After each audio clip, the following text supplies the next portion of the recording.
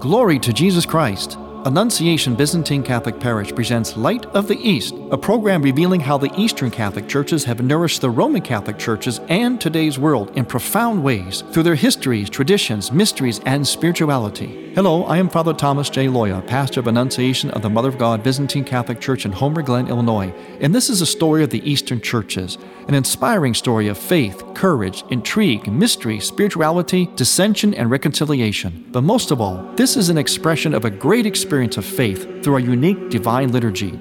Join with me now as we look toward the Light of the East. Light of the East is also supported by Eastern Christian Publications, where you can find the prayers of the Catholic Byzantine Daily Office at ecpubs.com and easternchristianmedia.com, a broadband network for you to learn more about the Eastern Catholic Churches. That's easternchristianpublications.com. Glory to Jesus Christ. Welcome to Light of the East. I am Father Thomas, your host. Let's open with a prayer.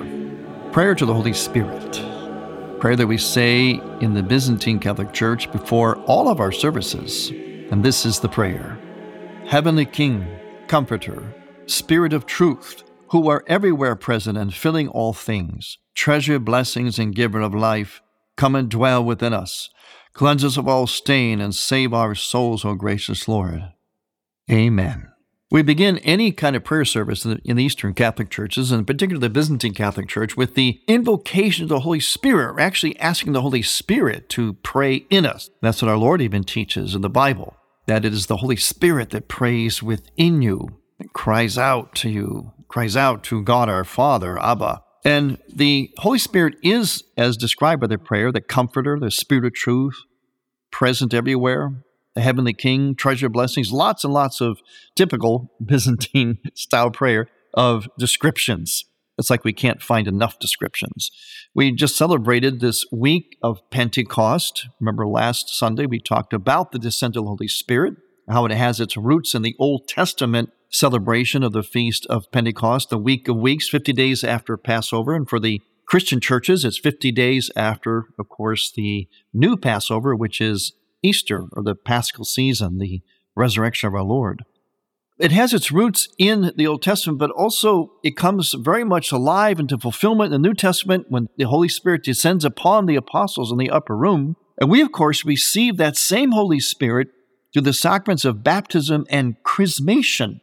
And we receive in those sacraments the gifts of the Holy Spirit: wisdom, understanding, counsel, fortitude, knowledge, piety, and fear of the Lord. In addition to those gifts of the Holy Spirit, there are certain virtues that we talk about in the church. 3 of them are called the theological virtues: faith, hope, and charity. And then there are the moral virtues: prudence, justice, temperance, and fortitude. All of these virtues are enlivened in us through the action of the Holy Spirit. And as I mentioned, we receive the Holy Spirit through the sacraments of baptism and chrismation.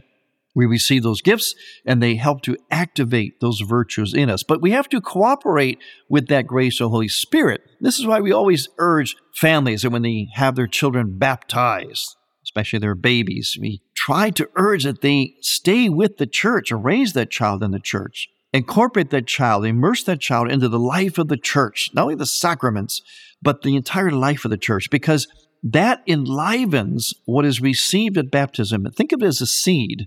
If you plant a seed in the ground and never water it, never nurture that plant in any other way, it will remain just a seed. It really won't go anywhere. I mean, you have the seed. That's the important part. Without that, there could be no plant, no fruit from the plant either. But that has to be nurtured. So the life of the church especially living the other sacraments and the prayer life, nurtures that seed of the Holy Spirit that we receive at baptism and chrismation. And all of this enables us, gives us the grace to become saints. And that should be our one and only goal in life, to become sanctified. That's the whole reason for the sacraments. That's why our Lord sent the Holy Spirit upon the apostles. And the apostles, through the church, have transmitted that Holy Spirit through things like the sacraments and the ordination, the priesthood, and so on. So the Holy Spirit comes to us through the church. Yeah, the Holy Spirit can touch anyone. The Holy Spirit is God. Father, Son, and Holy Spirit, three persons, but one God. God can do whatever he wants to anybody.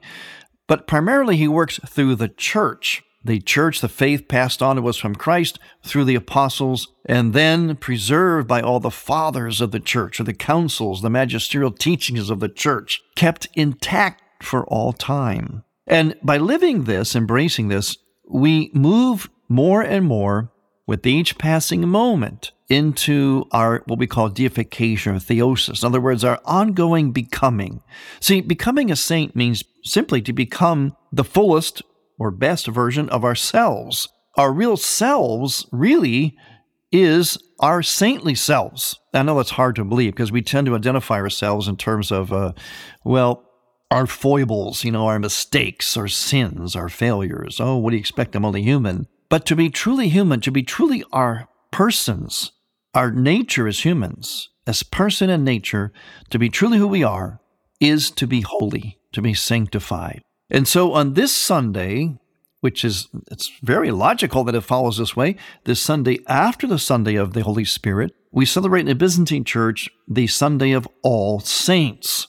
Remember all of them. In the Latin Rite, it's on November 1st. In the Eastern Catholic churches and in the Orthodox churches, it's the Sunday after Pentecost.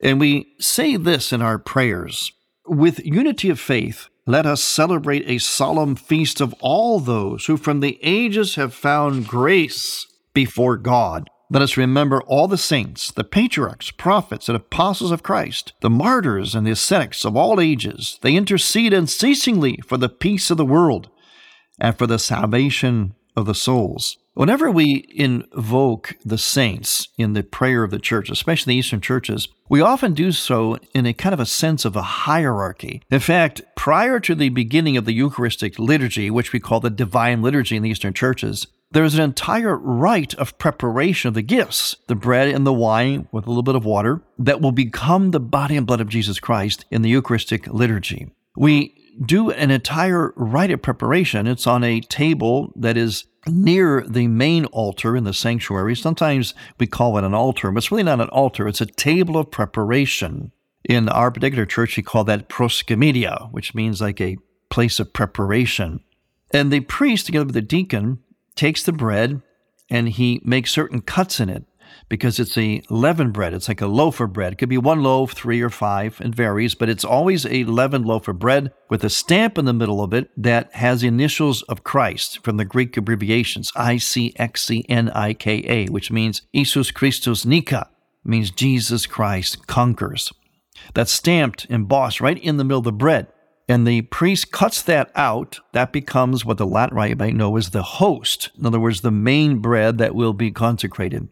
The other particles, traditionally, they were used for commemoration, put on the discos, of these classifications of saints, and also for those for whom we are praying, such as the deceased members of the church or family, or if it's someone living. In recent times, though, we consecrate all those particles together with the lamb or the host, the main center part. The priest places them on the discos, which is sitting there on the table of preparation next to the chalice with the wine and water in it. He places these pieces of bread as he cuts them out of the loaf in kind of a strategic order. There's 9 levels of hierarchy. In other words, the 9 levels of the saints. Well, first of all, the Virgin Mary, and she actually has her own, of course. She has her own little particle. In fact, it's even cut differently. It's cut in the form of a triangle. The rest of them are cut in the form of a kind of a cube. Looks like little croutons. And the Virgin Mary is put to the, as you're looking at the discos, it's put to the left of the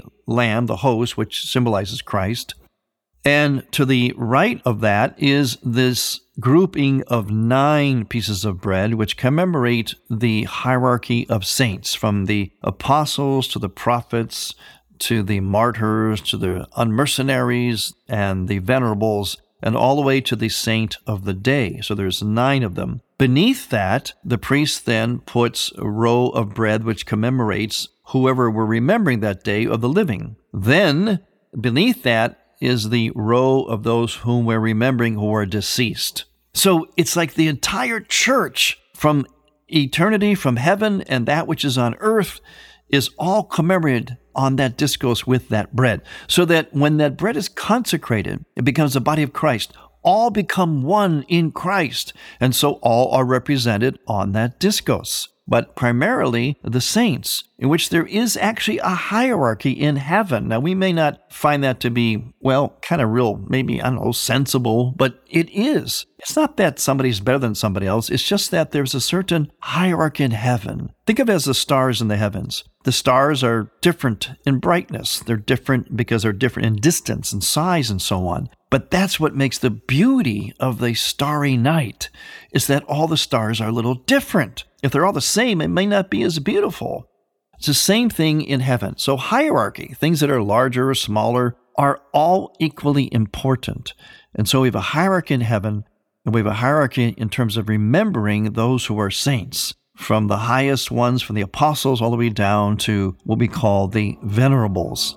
And we remember them not only in the liturgy, but in all of our services. We invoke the intercession of the saints because they're in heaven and they can speak on our behalf. And when we come back, we're going to talk more about saints, how to become that, and how they are featured in the worship, the liturgy of the church. I'm Father Thomas Loya on Light of the East.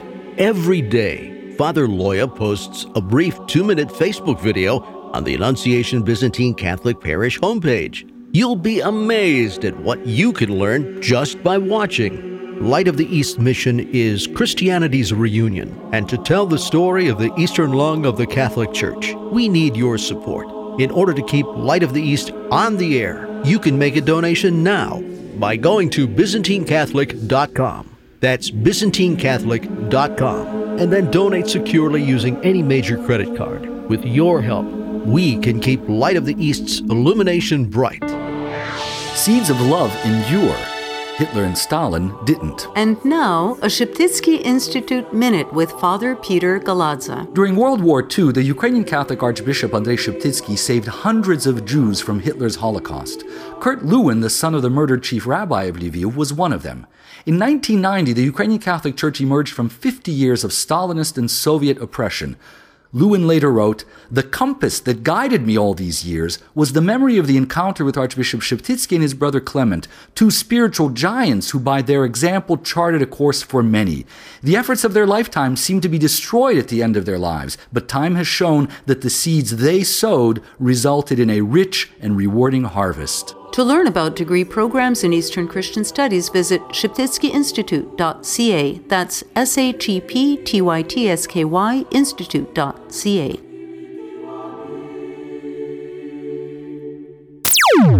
I'm Father Tom Coys, pastor of St. James at Sag Bridge in Lamont, Illinois, and you are listening to Father Thomas Loya on Light of the East.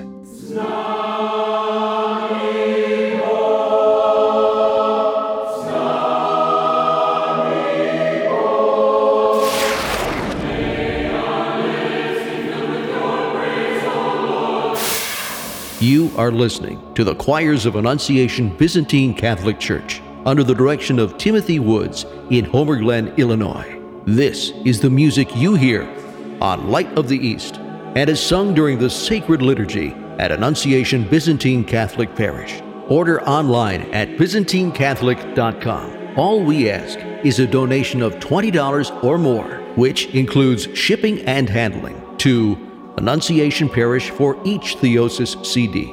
Send a check made out to Annunciation Parish at 14610 Wilcook Road, Homer Glen, Illinois, 60491.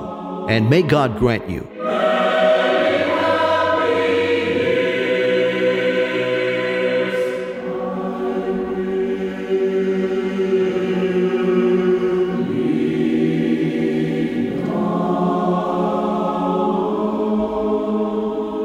Welcome back to Light of the East. I'm Father Thomas Loya, your host on this Sunday of All Saints in many Eastern churches.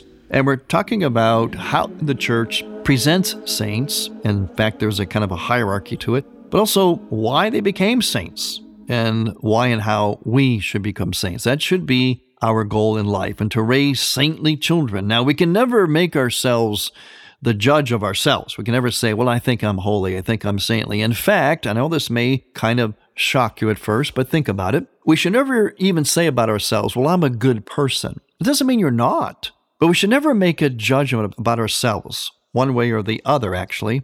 But especially don't say, I'm a good person. In fact, in the Byzantine Church, a tradition is to identify ourselves as a sinner. Actually, that's a traditional way to sign a letter. Like you say your name, and underneath it you say, a sinner. That's one thing we know for a fact. We don't know what our judgment is in terms of being good. That's up to God. And again, it doesn't mean we're bad. But if we make our own judgment about ourselves, especially if we say that we're good, it can open the door to a lot of blindness on our part about where maybe we're not so good, or kind of a laxity, kind of slacking in our spiritual life. Leave the judgment to God. In the meantime, do as the saints did. See yourself as a sinner in need of constant redemption, constant striving. I'm not saying that means you're indicting yourself as a bad person. Don't think in either or categories. Think in both and. That we see ourselves as sinners striving for goodness. Then we hope we have what you might so-called reasonable hope, although it's kind of controversial sometimes, but it's a reasonable hope that God will see us as good. But hope does not mean judgment, finality. Hope means just that. We hope. We don't know yet, but we keep striving. But we strive by referring to ourselves as sinners in need of constant redemption. We say this in our prayers. Let's look at the prayers, the liturgy of the church for this All Saints Sunday. Come, let us celebrate the memory of the saints in the joy of the Holy Spirit. For the day of their feast has arrived, filling us with divine gifts. With purified conscience, let us cry out with joy, and let us sing in their honor. Rejoice, O choir of prophets who announce the coming of Christ, and who clearly see that which is far away. Rejoice, O apostles of the Lord, fishermen who gather the whole world in your nets. Rejoice, O company of martyrs, gathered from all the world in the same profession of faith. For this you suffered punishments and fortunes before receiving the crown of victory. Rejoice, O multitude of holy fathers. By your ascetic effort, you subdued the body and put to death the passions of the flesh. Okay, and the prayer goes on. But notice it's kind of in that hierarchy again, starting out with the apostles, and then we have prophets, and then the martyrs. See, there's always that little bit of hierarchy as we refer to the saints in the Eastern churches. And then we go to the prayers which give us some glimpse into why and how they were saints. And we sing this. The Lord has filled with his favor his saints who live on the earth. In their flesh they have taken on the marks of his passion, which have become their adornment, shining brightly with the divine beauty. With our hymns, we also praise them as flowers that cannot wither, and as spiritual holocausts, and as the star-filled sky of the church. Receive our praise in sacred hymns as citizens and inheritors of the kingdom on high, and the new paradise with the prophets and divine apostles, the blessed ones and teachers, the bishops and the just ones from all ages, the holy women, the martyrs who have struggled in the arena, those who have lived their lives in asceticism, the multitude of the just and the saints. By the splendor of their virtues, the holy martyrs have transformed the earth into a new heaven. They have imitated the sufferings and death of Christ. Okay, now notice what's being said here. Kind of like the why they're saintly. Because they were filled, it says with favor in a sense, meaning God's grace. They were filled with God's grace because they were open to the will of God. And they took on the marks of his passion. In other words, they embraced suffering and asceticism, meaning self-denial. And they also lived by the virtues. So those are the three things towards becoming holy. Our openness to God, our complete openness to God, where God is first and foremost, and we're open to his grace, to his will, completely and at all times. And then it's the denial of self, the ascetical disciplines, the fasting, the prayer, the not indulging our passions, moving beyond the tyranny of our fallen passions. You know, the 7 deadly sins. We call them the 8 vices in the Eastern Church. It's, gluttony and lust and envy and so on. We move beyond the tyranny of those things, and we practice virtue. So openness, self-denial, and the practice of virtue. Those are the 3 dimensions that bring us to becoming the fullness, the truth, the best version of ourselves. Translated, holy, becoming sanctified. And that should be our goal. Now, that goal does not mean that, we go off into a monastery or a hermit in a cave like the great spiritual masters did, and we just pray all day and so on. It can mean that, but it doesn't mean that's the only way. What it means is that as we live our lives, in whatever career or profession or walk of life you have, vocation in particular, as a parent or maybe someone going into religious life, we approach those things through the lens of those 3 elements: the openness to God, self-denial, and practice of virtues. And you can apply that to your daily living, to your job. It's right. See, we oftentimes live in a very compartmentalized world. We, with all sincerity, want to be good Catholics, good Christians, good Eastern Catholics, Orthodox Catholics, Western Catholics. We want to be good, so we attend church and we do what we believe is good, what the church asks of us. But then as we go back to the secular world, our day-to-day world, we tend to leave a lot of that goodness behind. I'm not saying we're being bad people, but we tend to live in a kind of dichotomy where there's this holiness over here on this side, and then there's, the real world on the other side. And we live mostly immersed in the real world, which of course is, it's a lot of dog eat dog. It's a lot of banality, vulgarity, complacency, carelessness, etc. And then we see that as kind of like the norm. Then we do this holy thing on Sunday, or if we pray and so on. We have to look at life as fusing those together. Again, it's always in the both and. I'm going to go to work approaching it with those 3 pillars of sanctity: openness to the will of God, self-denial, and virtue. And you can actually do that in your career, on the job, by how you approach it. And people who approach their careers or their job or marriage and family, whatever, even their leisure activities, sports, whatever, if you approach it that way, it goes better. You'll be better at it, believe it or not, because there is only one way to look at and embrace and live life. One way. And that's that sacramental liturgical vision, that incarnational reality, where we see and approach everything in light of its connectedness, how it's immersed in heaven, in the life beyond. So that's what makes everything meaningful here. That's what the saints realized. They looked at everything through that lens, that everything in its own way participates in and points to and reveals God. And so you approach it in that way. In other words, saints were people who were fully human. They weren't perfect.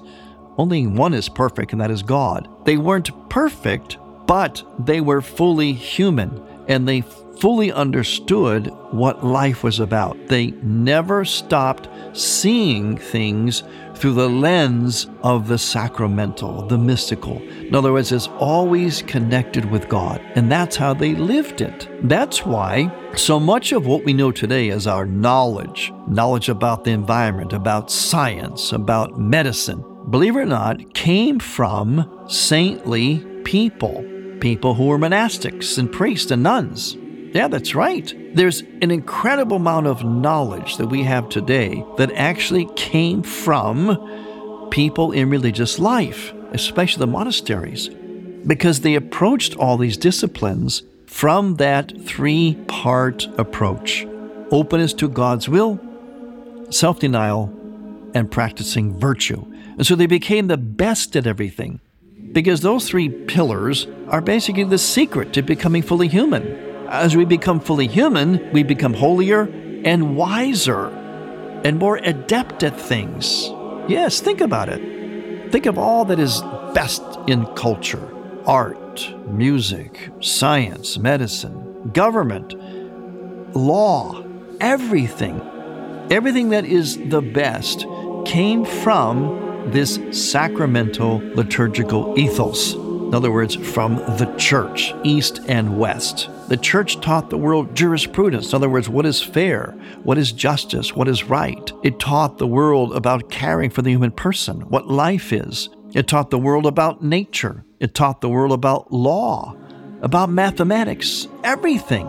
The church taught because the church was about the discovery, the participation in God. And that's what holiness is about. That's what it means to be a saint. So, set your eyes on becoming holy, the best version of yourself, especially on this day of All Saints. Thanks for listening. I'm Father Thomas Loya on Light of the East. To hear Light of the East again, visit ByzantineCatholic.com and click on the Features and Programs tab, and on iTunes. Thank you for listening to Light of the East. We encourage you to tell a friend about Light of the East and to visit ByzantineCatholic.com. Light of the East is produced by ADC Media.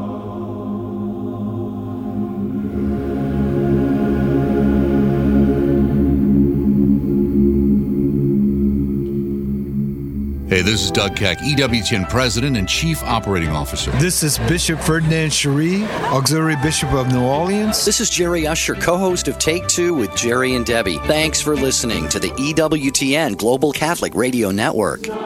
Thank you for listening. Next week, we will return to the Light of the East. To learn more about Annunciation Byzantine Catholic Parish, visit our website, ByzantineCatholic.com, where you will also find an archive of all of our programs. In order to continue Light of the East with its mission of Christianity's reunion, we need your support with a donation. Any amount will be a blessing. Please make out a check to Light of the East Radio and send it to Light of the East, 14610 Will Cook Road, Homer Glen, Illinois, 60491. That's Light of the East, 14610 Will Cook Road, spelled WILL-COOK Road, Homer Glen, Illinois. Or donate online on the homepage of ByzantineCatholic.com. From the Light of the East, a new dawn of unity is in sight. God bless you, go with God, and may God grant you many happy years.